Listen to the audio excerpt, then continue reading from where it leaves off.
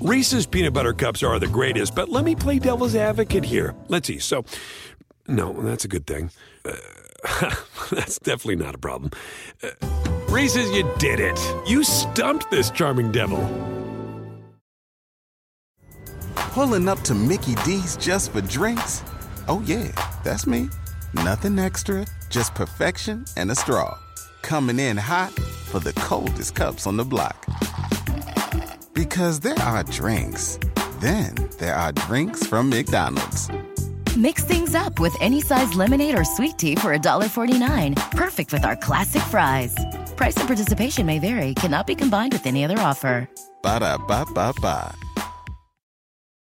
Sunday night edition of the pod. We are overdue for our awards. These are awards through the end of January, but we do this to take stock of where everything is in the league once a month or so. We are sponsored today by the unbeatable combination of Sherry's Berries and ProFlowers. Go to berries.com, enter our familiar CapSpace code, and you can get 20% off a perfectly paired gift of Sherry's Berries and ProFlowers, or anything else over $29 using, once again, that CapSpace code. So Danny, why don't we get started here with the old MVP. MVP is often, to me, it can sometimes be harder this time of year just because we don't have the total information. And for me, the challenge for this time was the idea of per minute contribution versus total contribution. So for me, the guys that are having, as of the end of January, of course, we're having the two best seasons, kind of more on a per minute basis, were Harden and Curry. But the problem is those guys have played significantly fewer minutes than Giannis and LeBron. And so I was just kind of sitting there with how to reconcile it. And so I ended up, and I think this will surprise a lot of people, I ended up going with Giannis, number one. And the biggest part of it was that I think he's played a lot more. So I mean, he's played more than, at that time, it was more than 150 more minutes than Harden, which is a lot when you think about the course of the season, but also because he is very important to his team's success on both ends of the floor. So it isn't like you're making this case of like, oh, one guy's way better than the other guy for the course of the season. It's just the margin is that he's played more. So if it was most outstanding player or if it was most valuable on a per minute basis, Harden would be my number one. But because Giannis has provided more value to me, he is my most valuable player. Yeah, I don't know that the more minutes would resonate with me that much. I think a lot of that is just because Harden's team has been in some blowouts. In terms of games, Harden's played 44 games and Giannis has played 47. So I think that Giannis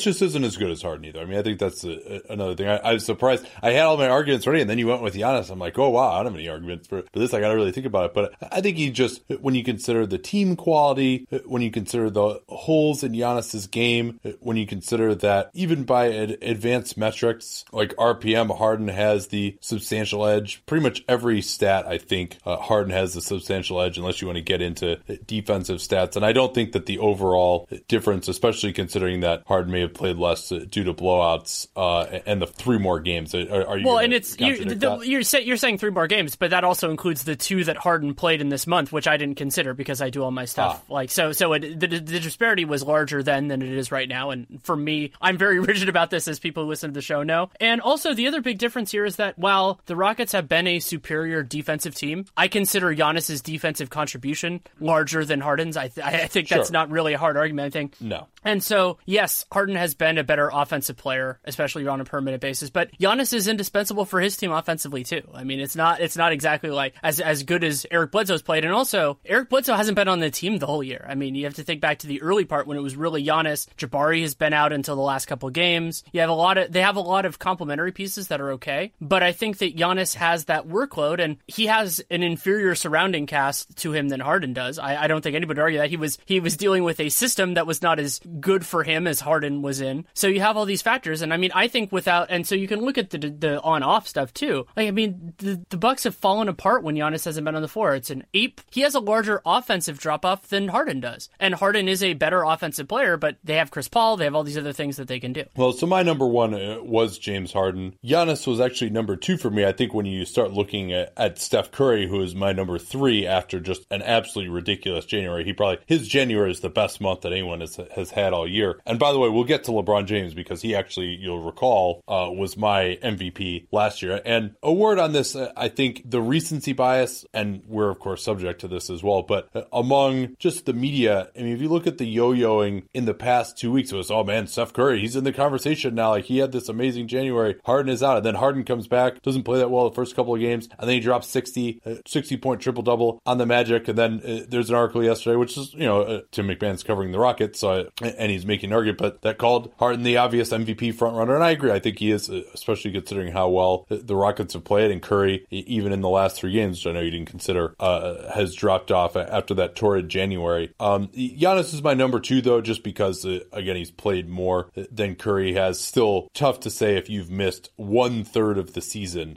Now, if you wanted to say, all right, who is my pick for who I think will win it in April, I would still say Harden, but I'd probably have Curry ahead of Giannis in those rankings. But I would too. Yeah, when you've missed 1/3 of the season so far, we're doing it on what it is so far. But let's talk about James now, who I don't know if you had him as your MVP. I can't remember last month. No, I had Harden over James. Okay, I did, and this is probably the worst month of LeBron's career since at least like that first season in Miami, and maybe even going back to 07-08, where just, and certainly I bet you in terms of net rating for him, I mean, I think his personal net rating has been, I think I checked it since January 1st a couple of days ago. It's like, -8, -9 or something this last month. Cleveland's overall net rating for the month was 29th in the NBA. It's almost -10. Oh, we're going to talk about that later on.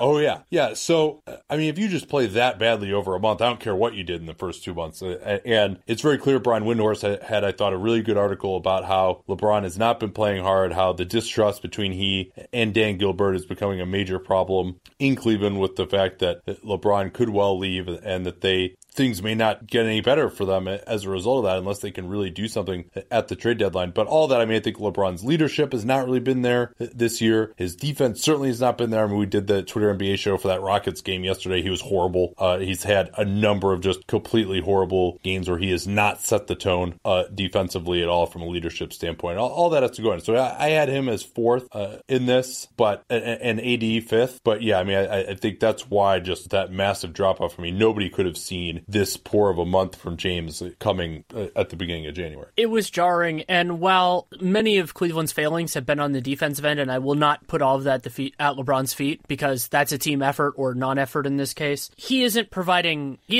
That I think has been one of the most surprising things, other than these moments where he gets back into it and blocks a shot or something like that. He's been slower on his rotations, he's been less active, and he has been such a tone setter in the playoffs as a positive, and in the regular season as an inconsistent positive over these last couple of years. And so you don't throw all of that on him, but certainly a fair portion of it does. And all of these guys, all 4 of them, have been wonderful offensive players. So what used to be the LeBron argument was, oh, look at that, like he's such a spectacular offensive player, and then he guards 1 through 4, he does all this other stuff on the floor. That argument is not as strongly in his corner as it used to be. No, I completely agree. And I think we could shift now to first team All-NBA. But first, this from the 1-2 punch, much more effective and benign 1-2 punch than the one we've discussed on this program previously, which sadly now is broken up with the trade of Mirotic. But this 1-2 punch will let you do Valentine's Day the right way. We've all been there. We've screwed up Valentine's Day before. It's not good. It doesn't feel good. Sherry's Berries and Pro Flowers are going to make sure that doesn't happen to you this year with their perfectly paired collection. You get your dipped strawberries and flowers arriving together in a beautiful, specially designed box that will keep your berries cold and your flowers fresh, guaranteed. These strawberries are enormous. They taste fantastic. A number of different chocolate coatings available, and the flowers, they last well over a week, guaranteed. I've found that to be the case at least, and they have all these instructions for how to keep them fresh. If, like me, you have no idea how to do that, that's not something that's in your DNA, because it doesn't really help to order flowers and then make your significant other also be responsible for making them look good, but the instructions are in there. It's really easy to do. So the way to go ahead and win Valentine's Day, you can get 20% off a perfectly paired gift of Sherry's Berries and Pro Flowers using that cap space code, or you can get 20% off anything else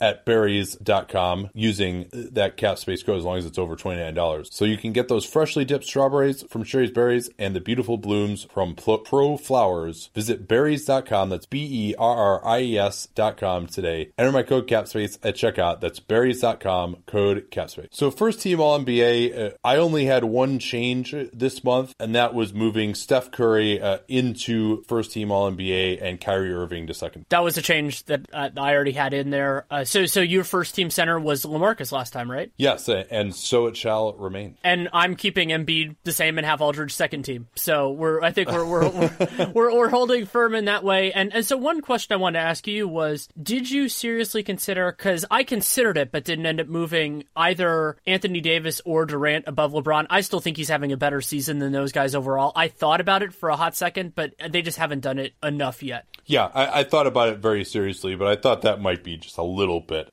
of an overreaction to me. We'll see if he has another month like this, then absolutely. I think either of those guys could come in. And then also the other thing to watch is AD. He's played 31% of his minutes at center now, presumably, especially since they didn't get Greg Monroe. That could go up to pretty close to 50%. He's presumably going to start at center for the rest of the year unless they get some buyout center. So if that happens, then he's probably looking at being the first team All-NBA center, and you'd move down LaMarcus, you might move down Embiid. And I would say, too, with Embiid, it's pretty close because Embiid has actually really just played this whole month, which he had in December. So he's at 40 games. LaMarcus is at 52. They play relatively similar minutes. LaMarcus a few more minutes than Embiid. He's at 34 minutes a game. Embiid is at 32. So still a pretty significant difference.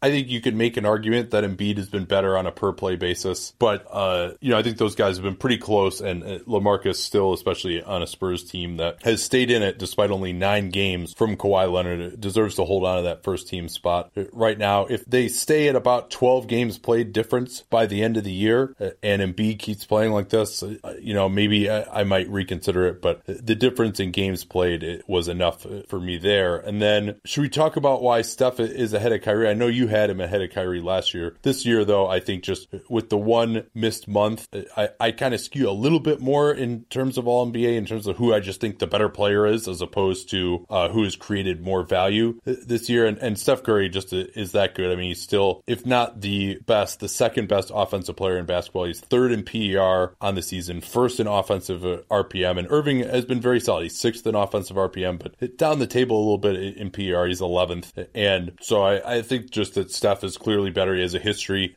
of being better. You probably give Irving a little bit of a boost for his clutch performance so far this year, but just thinking that Steph is just so much substantially better of a player than Irving in my eyes. That's why I moved him up. But I still would totally understand if you want to have Irving ahead based on the fact that he's played more than Steph. Although Irving has started to miss a few games himself of late, he's only got a 10 games played advantage over Curry right now. Also, at the moment, I don't have it separated out through Cleaning the Glass, but Kyrie and the Celtics are now 15th in offensive rating, which is a far cry from the Warriors, who are currently second. They and Houston are bouncing. And you also look at what the Warriors do when it's Steph and no KD as well. I think that's and what the Warriors' offense was with no Steph in those games that he missed. Yeah. I mean, we saw they were a completely different team. They actually tried on defense, which is something they didn't really do much in January, but the offense was a massive difference. And the other thing for me, and this ties in with my second team, is I personally see All-NBA as far more towards most outstanding rather than most valuable, because most valuable player is a separate thing. So, for example, my number 3 guard, if that distinction matters to people, is not Kyrie, it's actually Chris Paul, because I think Chris Paul has been better than Kyrie and has played enough that I feel it's a worthwhile sample.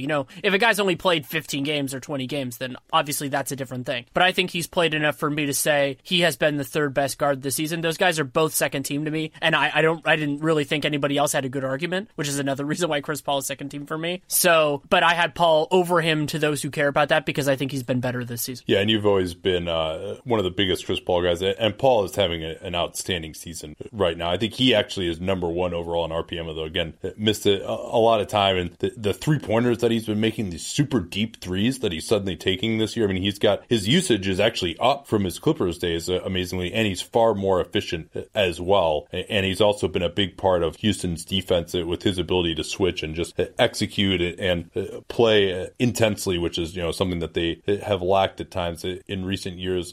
Back to Irving versus Steph, the only other thing I'd point to there, Steph, despite having the ball in his hands far less than Irving, actually has a higher assist percentage, and then Curry has 67% true shooting and Irving 60%, which is still, of course, outstanding, and they have very similar usage as well. So Steph Curry, by any metric, quite superior offensively. I think Steph still is better on defense defense, so that Irving has been better there this year. So your second team, you actually then you have Irving on second team, or you have Paul? I'm sorry, I forgot. Both of those guys. Those are my 2 second team guards. So you actually moved Jimmy Butler down, huh? I counted Jimmy Butler as a forward because he has played more forward than guard this year. Yeah, if Jimmy Butler had been a guard, that would have been a very hard decision, but my forward calls would have been different too. Yeah, so I consider, when I looked at it, it looked to me like he'd been more there. He guards the better wing, and the better wing is typically a 3 in the modern NBA. So that helped it for me too. But yeah, again, that's really good too, because the third team forward was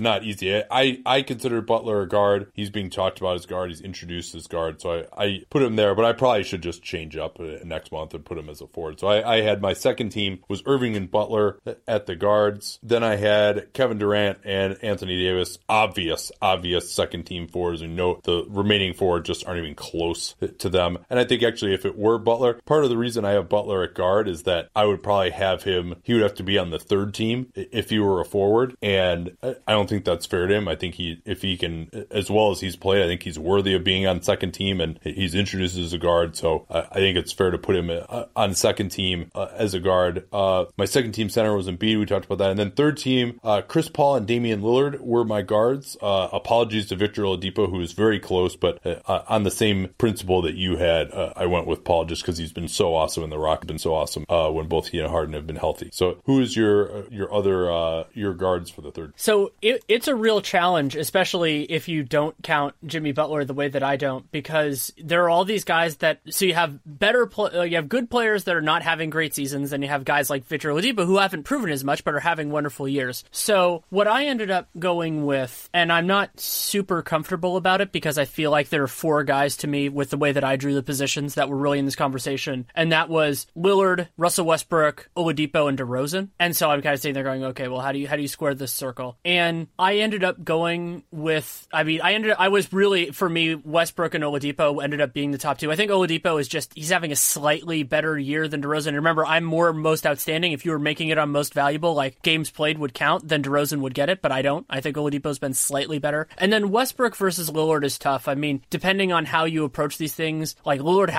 he's been a wonderful offensive player this year. He hasn't really elevated their team offensively. They're wonderful defensively, but also so is OKC. So for me, with all 4 of those guys, I don't have much of opposition in any order, but I think Westbrook's been slightly better than Lillard to me overall this year, especially after that terrible first month of the year. And then Oladipo's been slightly better than DeRozan, so I went that way, but I nearly went Westbrook-Lillard too, and just said these guys are more important to their teams than Oladipo. But Oladipo's been immensely important to the Pacers too. I think you'd have trouble constructing, I mean, that 51% true shooting for Russ is still just too low. I also think, amazingly, I'd rather have Dame Lillard on defense than Russell Westbrook, just because Westbrook just spaces out so often, in particular as we saw in that game winner that Gary Harris hit when Russ was in theory guarding him. I mean, Dame Lillard has really ramped it up from an efficiency standpoint, up to 59% true shooting now. Doesn't have the same level of usage as Westbrook. They're about the same in offensive RPM, but it's just that inefficiency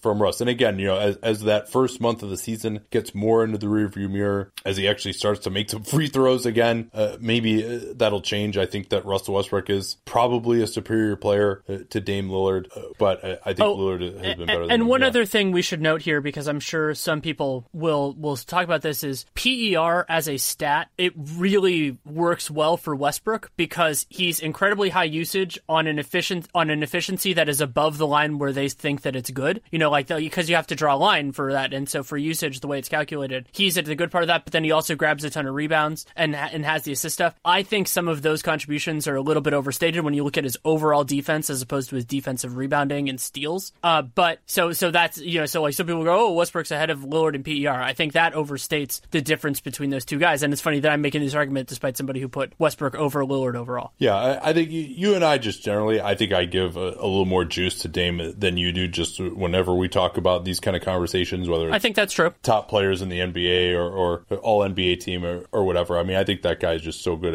and Portland's offense has been amazing.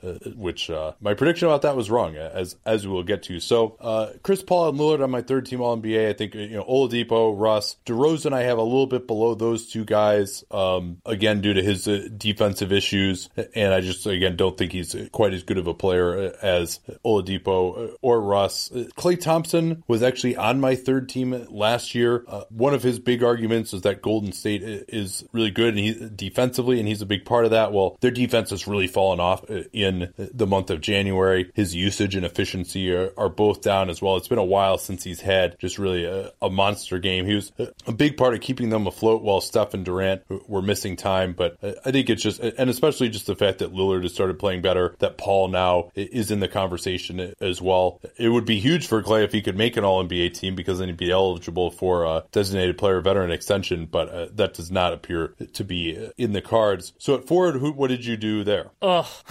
So Jimmy Butler was easy. That part was nice. So then I was down to one spot. And the craziest part about this is just how weak the small forward crop was outside of that, with Kawhi being out. Like, you're sitting there going, small forward, it's such an important position in the modern NBA. It's already the weakest position in the NBA. And then to have Kawhi out and Paul George having somewhat of a down year, it's tough. Yeah, so you have that situation. So I'm sitting there going, oh God. And so I was very surprised. And also I considered just cheating and putting Al Horford there, because Horford would be my choice, but I instead have him as my third team center because he's mostly playing center, so he's playing there. Even though I cheated and put Al Horford there. That would have made my life so much easier. So then what I ended up doing, and it's weird because I don't think he's having nearly as good a defensive year, and the Warriors are not having as good a defensive year, especially the last month. But I ended up giving it to Draymond because also his role in the offense is underappreciated. He does have a large part of the playmaking. He's not the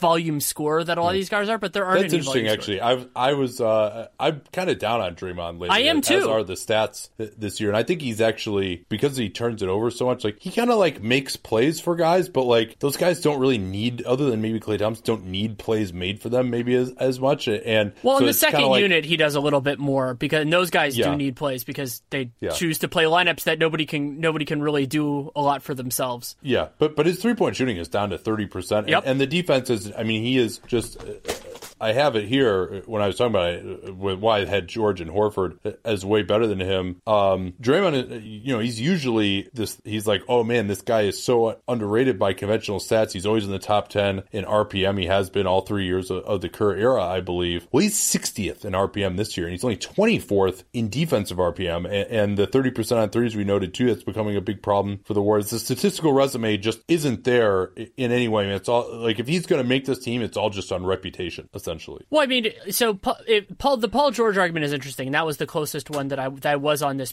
but a lot of the other guys aren't strong defensive players. If you can make an argument, as I would, that Draymond is not having nearly as good a year, but Kevin Love, his contribution, also you could argue him as a center. You get into all that kind of stuff. It's just not a good group. I didn't go into it expecting to, and Blake Griffin missed a bunch of time.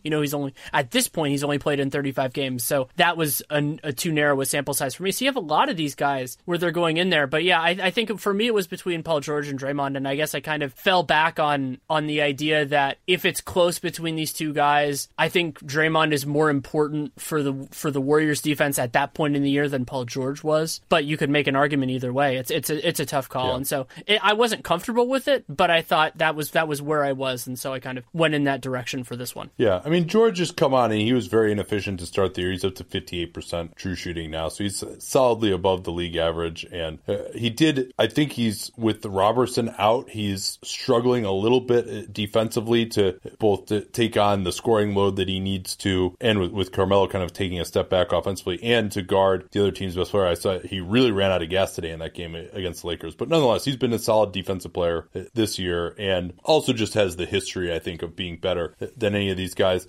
Kevin Love, again, as part of that Cleveland disaster in the last month, and then he's really just done a lot less offensively as well since Isaiah came back. Maybe not his fault, but that hurts his statistical resume. And then Blake Griffin might start to get into this conversation. You wonder about his efficiency as well, but there's not a ton of competition for him. At least he missed time, but not as much as it seemed like.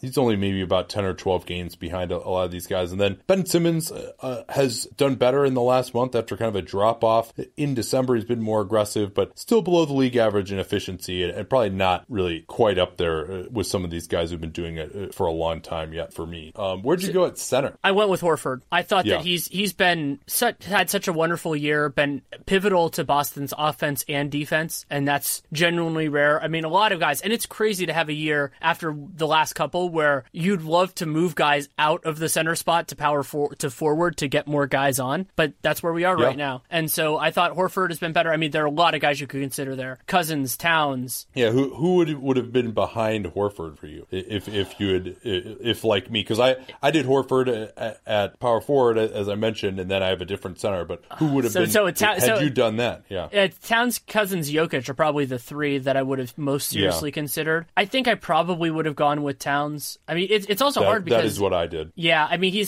it's crazy because he's having a very good offensive season. It's just not as big an offensive season as we both hoped, and he's been better defensively in the last month too. So that, between him and Cousins, it is kind of an eye of the beholder thing because Cousins is, he's such a dominant offensive player, but his defense has been, before he got hurt, was just very inconsistent at best this year. And so Towns was largely in that camp. So I would have gone Towns over there. And Jokic is, he's just not, again, he's creating a lot, but it's not at the same level that we hoped. Like if he was the guy he was last year, he could be even in the mix for second team or something beyond that. It's just that hasn't been what he's done this year. Yeah, Karl Towns, if you look at the offensive RPMs of centers, Towns is 3.27 offensive RPM. Only center in the threes. DeMarcus is 2.8. Jokic is 2.2. And those are the only three centers who are above 2. Now, and there are only 8 centers who have a positive offensive RPM. Generally, centers are a little bit less skilled, especially when you get below the initial realm there. So, and of course, centers usually provide more on defense, whereas, if you look at point guards, for example, the RPMs are the opposite, where they're more positive on offense and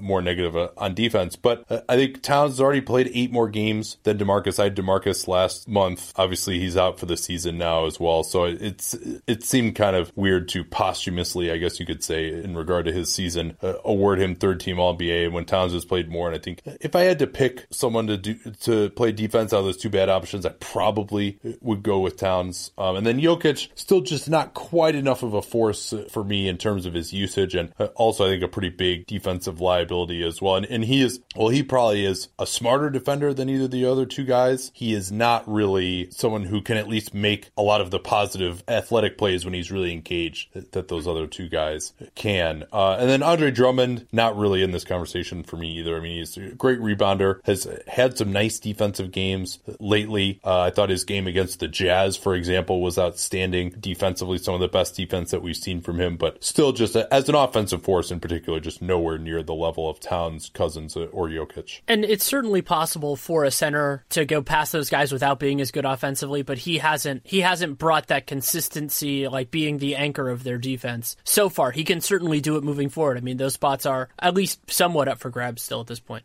Defensive player of the year. I'm still going with Embiid. Despite the Sixers' just big success overall, and they had a wonderful month of January broadly, the disparity with him on and off the floor, this is actually part of the reason why they were so much better. That disparity defensively has dissipated, but they're still, they have a defensive rating of 100, I think, when he's on the floor, which is spectacular. And he's a big part of that. Covington is, of course, when they're on together. But intimidate shots is still a strong defensive rebounder. And so for me, I generally defer to centers because I think that they are the most important in there. And for defensive player of the year, I generally think of it more, I lean more most outstanding than most valuable. So the games played doesn't bother me that much. It does bother me a little bit, but not as much as for theoretically MVP or something. I had Draymond last month, but Golden State's horrendous defense in January has really taken a lot of the wind out of those sails. No statistical argument whatsoever for Green, as I mentioned earlier. So he's not even in my top 3. I guess, no, he's number 3 for me, I guess, at this point. But again,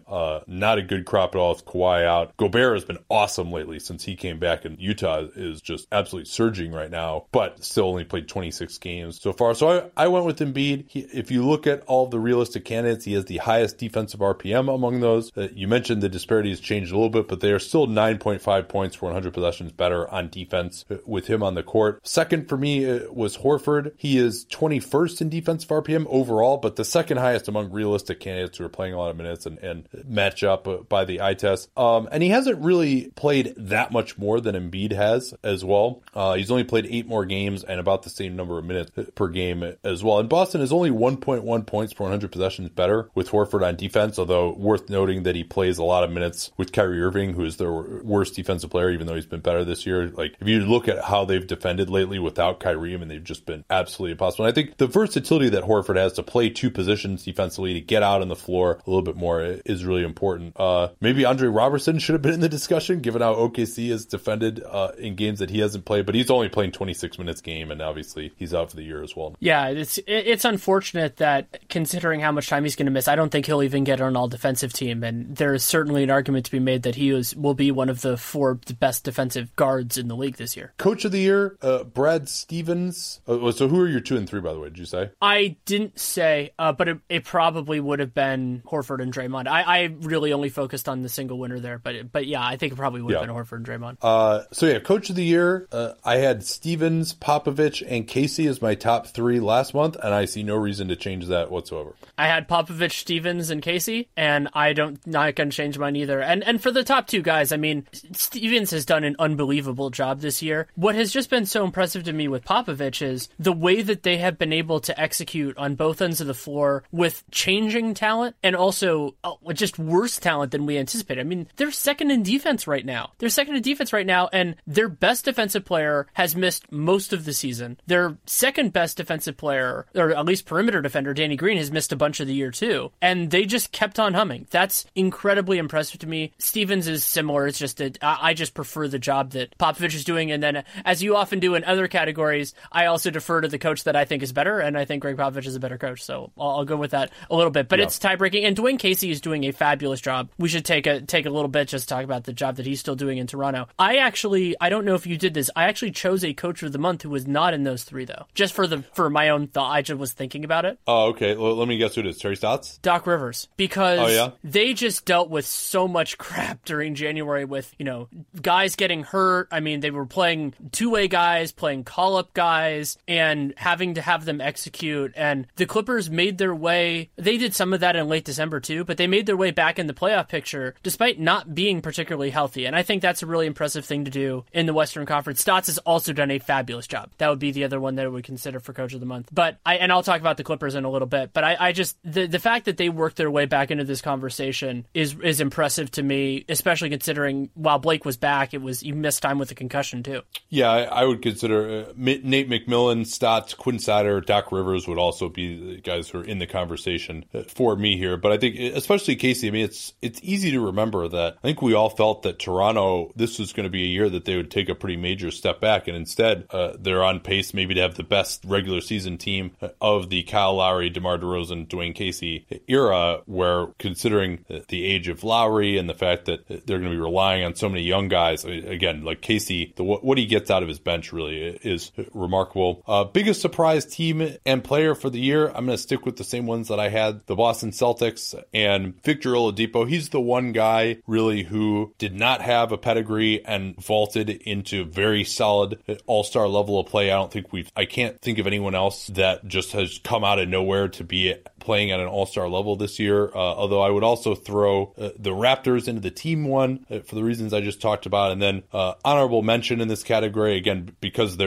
didn't get quite to all-star level. I think getting to all-star level and that's what makes the league turn. And so that's why Oladipo is the clear winner for me. But Spencer Dinwiddie, Fred VanVleet, who was a nobody last year. He's closing games now for a great team in the Raptors. And then Tyreke Evans, his bounce back season's been amazing. I don't remember if this is a change by one or both of us, but I did my surprise team and player just for this month. And I did that for disappointing as well. But I guess that creates a different tapestry. So I went with the Clippers for this. They were 15-19 on New Year's Eve, and Blake had just returned, though they had just won 5 out of 6. Now they're more likely to be a playoff team than not, and depending on what they do at the trade deadline, obviously. And my player was Lou Williams for the month because that was when Blake Griffin came back. So the expectation was, okay, Lou Williams is going to take a back seat. He's going to have to do that. 28.2 points per game in the month of January. I believe that was either number 1, I think it was number 2 behind Steph for the month. 32% usage, 59 true shooting, and the 50 burger against the Warriors was one of the definitive performances of the month, if not the definitive performance of the month. Oh no, Harden. Never mind. Harden 60, 11, 10. Yeah. Biggest disappointing team, that clearly now is the Cleveland Cavaliers. To me, I mean, they had that run, but they have a negative point where they won 17 of 18, but they now have a negative point differential for the season, negative 0.6 net rating in non garbage time. And if you throw in garbage time, it gets a lot worse for them probably as well. And I can't remember the last time they had a comfortable win. They've actually now won 5.5 games more than expected. That is the best win differential in the NBA, eclipsing now the Sacramento Kings, who are number 2 in terms of wins over expected. And I think from so who is your most disappointing team? It's got to be Cleveland, right? Especially if you're only doing it on a monthly basis. Oh yeah, Cleveland 6-8 in January, negative 5.7 net rating. Like that, you can't fake that. Like that's just awful for a month. Well, and then after that, it's gotten even worse too. And after they got demolished by the Rockets, they're down to like a negative 8 or 9 net rating or something for since 2018, January 1st, if not the month. Yeah. And my most disappointing player for the month, it's a little bit unfair to do that, but I gave it to Isaiah. Not so much because he's hurt and he's coming back, but because he took so many shots while he's been figuring this out. I mean, I'm okay with him taking his time, and his true shooting is at about 50%. I'm okay with that, but don't have 31% usage when you play with LeBron James a lot of the time and all these other guys, and especially considering he's not a great defensive player. You have those elements that are we've talked before in other years about who the most negative player, like the most destructive player in the league is, and so like last year I think Chandler Parsons was in that conversation because they were playing him a lot when he was healthy and he was bad. I mean, for this month, Isaiah Thomas was the most destructive player in the league, and I would never have expected that to happen, even if he was coming back. For me, it's LeBron, just because he had played so incredibly well the first 2.5 months, and then to just drop off like this and have one of the worst months of his career, certainly of late, and then just the overall team spirit there, the infighting. I mean, it just speaks to his leadership or lack thereof, the lack of effort on defense, and just hasn't been the same offensive guy either. I think that's all. I mean, and obviously this isn't fair to LeBron, but when you say disappointing, you're talking about what your expectations were coming in. So it would be LeBron for the month, not Cavs for the season, LeBron for the month. And yeah, I'm not sure who I would do overall for the whole season. It's hard to say LeBron's had those first 2 great months. And Westbrook, had like a really terrible first month. He was my pick right in the beginning. So, and Kawhi Leonard obviously has been injured. He would be it if you just, took injuries out of the equation. And Isaiah, obviously, it's not great either. Could you make an argument that disappointing would be Marc Gasol just because of how far he's fallen off defensively? Yeah, maybe. You'd still hope that Memphis has been pretty healthy this year, outside of course, losing Mike Conley, and that's been a problem. Memphis has also been a little unlucky as well. 18-34. They have the 24th ranked point differential in the league. But I think you could throw Hassan Whiteside into that category as well. But again, it's been somewhat health related. Probably Jay Crowder would actually be my pick. Either Jay Crowder or J.R. Smith. Wow, we named 4 different Cavs in this conversation. Yeah, but Jay Crowder, I really that's all forgotten now in all the drama over Isaiah and how he's just not healthy and he's messing things up. But Jay Crowder, and again, he's got some extenuating circumstances due to the death of his mother over the offseason. But I thought he was really going to make a difference for Cleveland to finally give them the 3-and-D presence. I thought this year with Tristan Thompson at center, and then he went out immediately, and they also started Love at center, which was a little bit weird to begin with because they're also starting Wade, and like that's really led to a lot of rotation and a lot of competing agendas in Cleveland. But Crowder, I really thought Cleveland actually has a chance to be decent defensively this year when they got him, and that clearly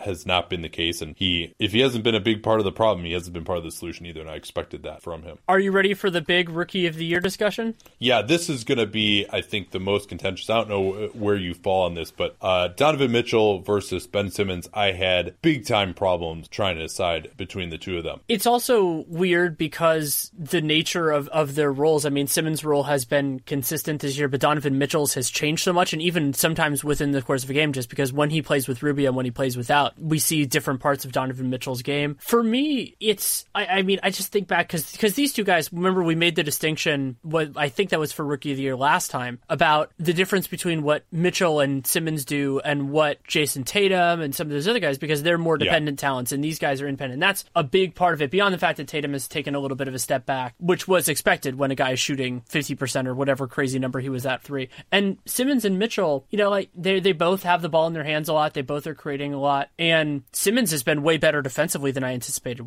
I thought that might be a demerit for him at this, but I think that would be a plus in his column for this. But I think that for me, Simmons has a really tough spot orchestrating, really being the point guard for this team. And while he is not the most efficient scorer, I have been impressed with the way that he's run the offense in Philly this year. So I'll give you some relevant stats.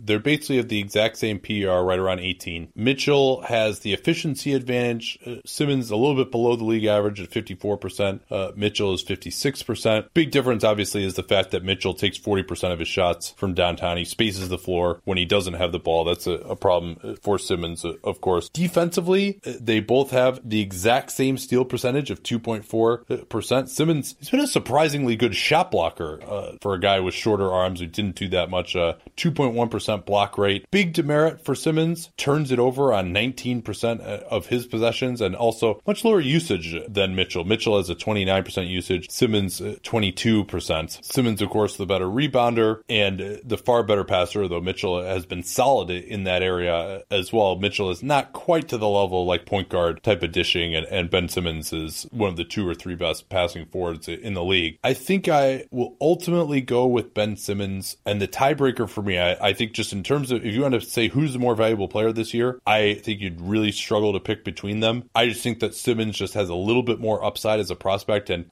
when in doubt with Rookie of the Year, I go with the guy that I think is the better overall prospect, because Rookie of the Year in some ways is a historical award. It's a looking forward award in some ways as well. And so that would be the tiebreaker, but I only go to that because it is so incredibly close. And Mitchell was ahead last year or last week.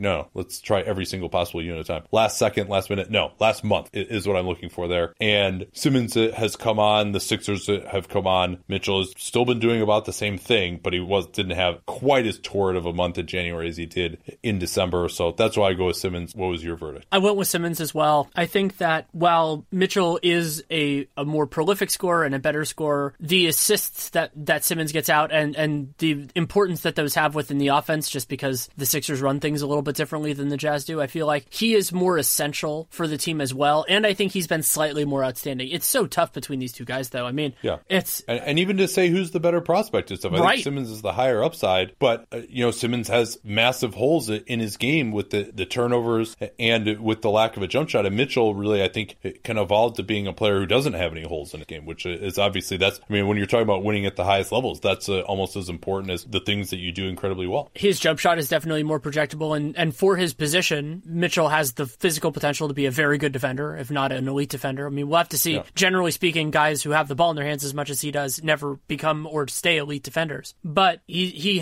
can do a nice job, and I have been very impressed with his ability to affect the game on the ball and off the ball, because that's a lot to ask of a young guy, and he's been able to do that, and that's something Ben Simmons couldn't do by and large this year. Yeah, but to be a rookie and have that level of usage, if you compare, Mitchell is older obviously, if you compare him to Dennis Smith, they have about similar level of usage. They're the 2 highest rookies in usage. Smith is a .470 true shooting percentage. To get a rookie who can have that level of usage and be above the league average in efficiency, that does not come along every year by any means. I would be hard pressed to remember, unless you want to say Embiid, but he was just totally different. He was way older, but a rookie who Embiid was playing on a disaster of a team where they could just feed him the whole time. That's different than Mitchell, who's doing this on a team that still has a chance of making the playoffs. And Dennis Smith is more in the Embiid camp, obviously. But yeah, these two guys we should appreciate these seasons. You and I are, but everybody should appreciate these seasons for what they are, because they are rare. And while people have said, so many guys would have won this Rookie of the Year over Brogdon, that is true. But I don't want to just say, they're so much better than last year, because these are really wonderful rookie years. For third, I thought Tatum was a clear choice, and then fourth, I guess, would be Kuzma, although I think there's a ton of guys. Markkanen is in that conversation at this point. You've got some of the guys who are playing really well in smaller roles, like Jared Allen and Bam Adebayo, but aren't necessarily starter type of players. Smith would probably be fifth for me, I would say, or maybe Markkanen would be fifth and Smith sixth. He's definitely is. But if we were ranking it on potential, those rankings might be a lot different. Let's move to sixth man, made more difficult just due to the technicalities of who's actually eligible, although not difficult was picking Lou Williams for number one. That's batshit up. Right, so Lou Williams still qualifies. He's number one, but Tyreek Evans and Eric Gordon both do not qualify qualify as of February 1st because they had started slightly more games. I expect both of those players to be qualified for Sixth Man of the Year when the season ends. It's just the nature of how it goes. So yeah, so the last two spots, because you're thinking like total value, who's been the best player, not a lot of really two-way bench guys this year. I mean, so Lou was number one by a mile and a half. I ended up going with Sabonis 2. I think he's had a wonderful year, and I was a little bit uncomfortable that so much of his value has come when he started, but it's still value. He still had a really wonderful year. And then I went with Mirotic 3rd. I mean, he's just been so huge. He was so huge for the Bulls when he came back. You saw what it was. He's played enough of a sample now where I think that, and remember that Mirotic was playing way more minutes per game than a lot of the other bench players that are having good years. So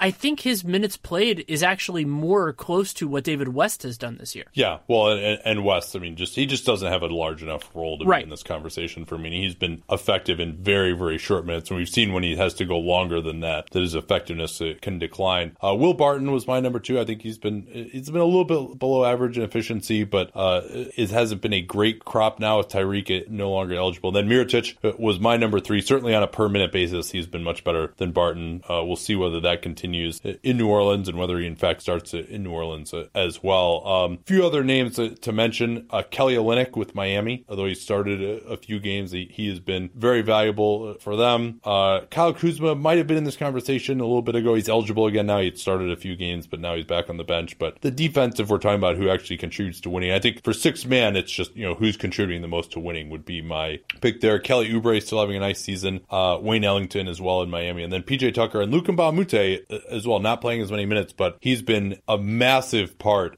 of Houston's defense, and they have not missed a beat with Trevor Ariza out, and with Luke being back, that's a big part of it. And with Luke out, I think their defense took a massive step back. It did. I will cede the initial floor to you for Dunk of the Year because you love this category more than any other. Would that be fair? I shouldn't say more than any. I enjoy doing the research for this more than any other. And this was a great month for dunks. Better than I had remembered. Yeah. I mean, we usually looked at that like 11-minute long best dunk of the month. NBA.com highlight really kind of calls some contenders. So I have my number 1. I'll save that until the end. Embiid just destroying Russ, trying to take a charge was just amazing. Followed by the Instagram, even though they lost the game. I'm glad that he still talks shit even though they lost the game. And the look at Russ and just like, what are you doing? And like, that's a great photo too with Embiid, like his body almost at a 45-degree angle, like leaning in for the dunk. That was great. Another one that I really enjoyed that I didn't really see talked about much, Larry Nance had this alley-oop that was like that Grant Hill alley-oop dunk in the NCAA final in 1991, except like way more extension and way higher even than that. I mean, he was just so far up there with one hand. Nance can get up off of 1 foot or 2 feet, and that was just ridiculous extension. It wasn't on anybody, but that was the best alley-oop probably that I've seen this year. Well, that and the Donovan Mitchell one. There were 2, actually there might have even been a 3rd, spectacular one-hand alley-oops. That's not something, I mean, those are really hard. And the Nance one was impressive because it was on a worse throw. Jordan Clarkson, like that was actually a bad throw, which makes the dunk better. Mitchell's was just tough because the catch was a little bit weird, but he threw that down too. That's one I wanted to mention. I wish somebody would go up and try and challenge Mitchell, and like we'll see him dunk on, because his dunks, like when he gets there and he takes off, people are like, I won't be blocking this. There was the one where he split the pick and roll in Sacramento and came down the lane, and Zach Randolph was made a business decision, although that's a lot better than when he like ruined Brandon Rush's career by like taking him out on a dunk attempt. So I guess I should be glad that Zach didn't decide to do that at this point in his career with the Kings. De'Aaron Fox had a game-winning tip dunk. That was pretty nice against Miami. And this is another one that didn't get much play. Dwight just absolutely destroyed Mike Muscala. That wasn't I didn't even know that dunk happened until the montage. No. And to me, that was maybe my favorite just straight poster of the entire time, because he just got it. If a Hornets-Hawks games happens in the forest, does it make a sound? I even watched a small portion of that game, but I don't remember that dunk at all. So I would say, my number 3, I'm going to say Embiid on Russell is my number 2 though.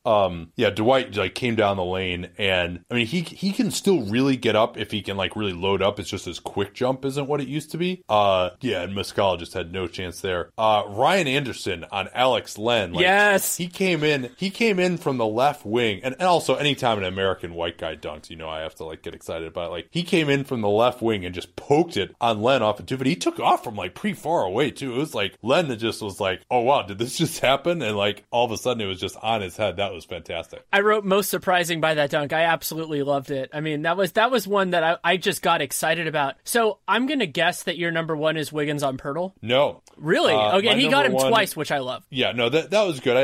I've never really enjoyed Wiggins as much as a dunker for whatever reason. That one he had on JaVale last year was amazing. Yeah, that one was preposterous. No, Jaylen Brown on Porzingis. That was great, which too. was actually, that was the last day of the month. I was glad I was able to shoehorn that in. And that dunk was awesome because he gets either an outlet or a rebound, brings it down the right wing, just fakes Tim Hardaway out of his shorts to the 3-point line with an inside-out dribble. So, like, I mean, I like dunks that, like, where, like, a great move occurs but to even get you into position to dunk it. And then Porzingis is probably the best shot blocker in the league if he's just, like, right there. I mean, I don't know what his standing reach is, but because I don't think he was ever measured officially, but his standing reach has got to be, like, right up there with Gobert. And he's, in terms of the stats, I think he's allowing the lowest percentage at the rim of anyone in the league right now. When he's in position, he's just impossible to score over. And so Jaylen, then he took off his right foot and then dunked on him with the right hand off of 1 foot. I mean, that's just like, you don't see that type of versatility at all. And just like, there's no doubt about it. I mean, he just got him. Like, it was awesome. I mean, it was a shame because on the call, it was like when Woj was on the broadcast, like talking about like who's going to get traded where. And so they really missed the chance to like go crazy over it, but it was awesome. That was,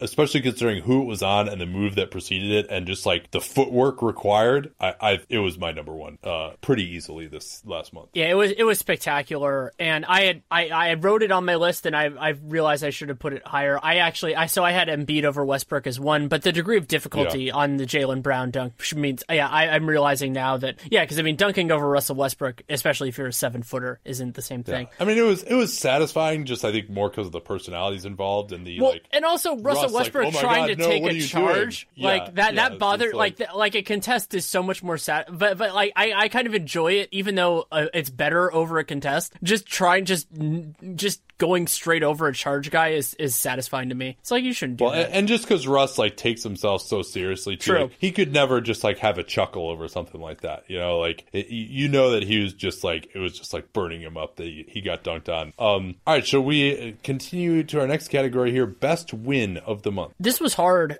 because I generally consider the best win to be one where it like changes the way that I think about a team or something like that, and a lot of that is really set in, and like they're like the idea where the biggest surprise teams, those things were pretty much settled. So what I ended up going with was the Rockets when they beat the Warriors. I just thought that was the one where it's like, okay, this is the way that they can. It's too bad we always pick like who beat the Warriors. Like that's always like. Well, actually, mine has been who beat the Rockets. Every other time I went back and looked, every other time it had been somebody who beat the Rockets, like that Raptors game when they beat the Rockets in Houston early in the year and things like that.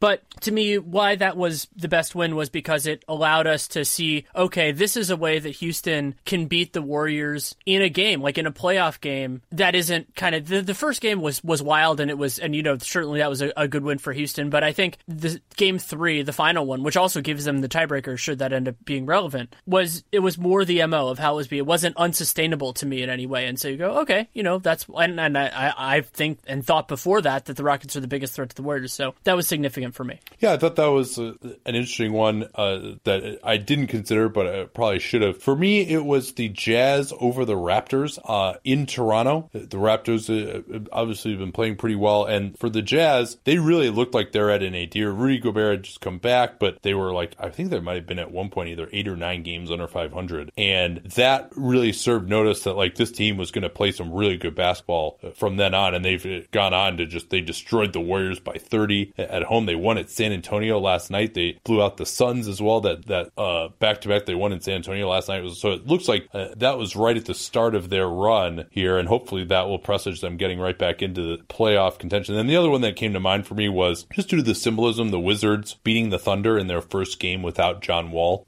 where it felt, and the Thunder made a comeback, and you felt like the Thunder were just going to take it, and the Wizards righted the ship. So the way they've been able to play without John Wall has been massive. We were worried that they might fall down to the bottom of the playoff picture. sure. And maybe they still will, but they are 3-0 now without Walla, and that win presaged some good things to come. Let's do the worst loss. I normally aim for a home loss by a good team against a bad team, and all but one of those criteria were not met by this one, but it just struck me, and that was the Lakers getting trucked in Orlando by the Magic in a game Mo Spates started at power forward. I mean, it was they lost 127-105. Some of that was, of course, and they've actually won 2 straight since that, amazingly. Right, like they've had some good games, and they've competed defensively the whole year. Some of it was the Magic just hitting a ton of threes. I mean, they were 18 of 32, but the Lakers didn't show much fight to me in that one. And Orlando has been in, just broadly speaking, they've been in a tailspin for about a month and a half. And so the Lakers could have gone in there and kind of started this run a little bit earlier, but maybe it was the kickstart they needed. But that one was just, I remember when because I watched a portion of that game, it was so debilitating. And then the other one that I considered, which was my honorable mention, was you talked about how the Wizards had that one that was commented for best win. It seems to be like they have like one worst loss candidate in every month, because like they had that game which I picked last time when they got killed by the Jazz. Here they lost by 23 to Dallas in a game when their starting 5 played. They got outscored 31-15 in the second quarter, and it didn't really get better from there. That one was that was more my traditional MO. Dallas is a really bad matchup for them because that's true. Rick Carlisle knows that they can't really score that well in the half court, and so he keeps them out of transition, which he's just like, he makes sure that they do that. Dallas never goes to the offensive glass. They get back. They play at a slow pace. So they're actually a really bad matchup for the Wizards.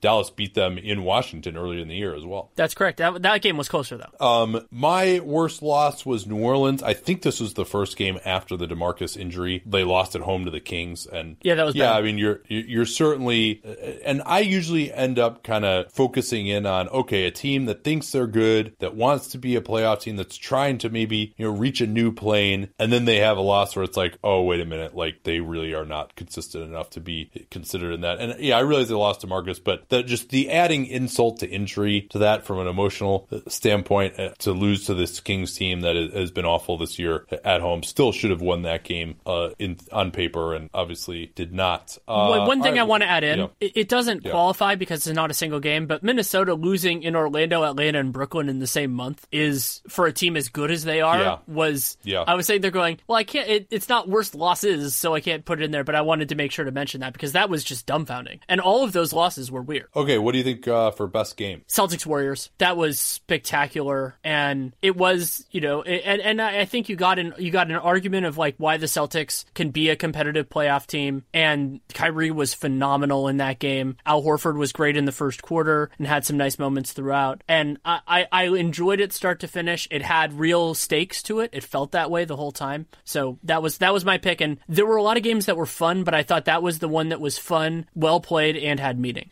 That was in the conversation for me. Boston at Denver was another one too, which is at the very end of the month. Sadly, I always end up picking ones at the end of the month because those are the ones that I just have a better memory of. I need to actually start writing these down throughout the month a little bit more.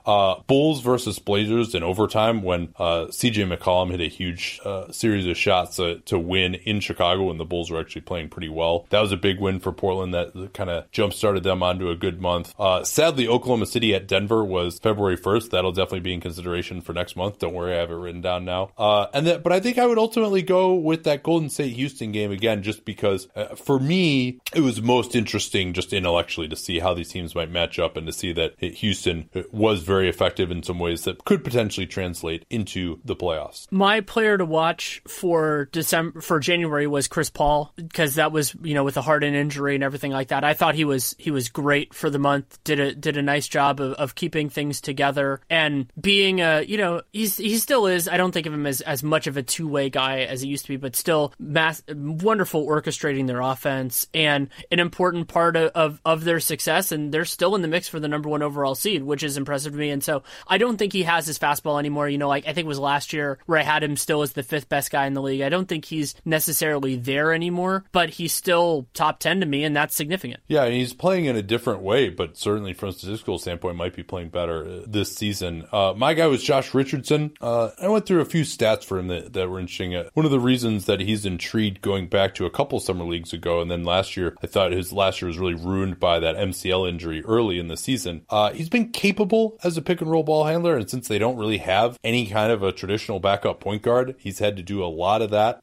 He's not been efficient in the pick and roll, but he's at least cut down his turnovers since early in the year when he was really a turnover machine. Overall, though, when finishing a possession in pick and roll, just 0.73 points per possession. That's in the 33rd percentile league-wide. But the numbers are very interesting when you break it down more, and I'm not sure if there's anything to this or not other than a small sample. But when shooting a jumper out of the pick and roll, 0.89 points per possession, which is totally decent efficiency. And when he goes to the rim, which obviously happens less because it's just hard to get to the rim, 1.14 points per possession. That's fantastic. So, okay, with those two numbers, why is he at 0.73 points per possession overall? Well, when he rejects the pick, he's scored only 3 points on 16 possessions. So he'll reject the pick and go pell-mell into the lane and usually just throw up an awful shot or turn it over. I think when he stays more in control in the pick and roll, that's when he has a lot more success. When he really tries to go in and do an athletic finish instead of taking his time, getting the guy on his back and really surveying and reacting,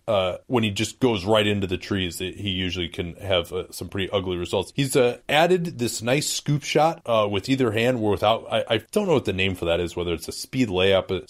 Some player development guy tweet me and tell me what that is so I can call it the right thing, where you just go up with one hand without putting your other hand on the ball for a scoop shot.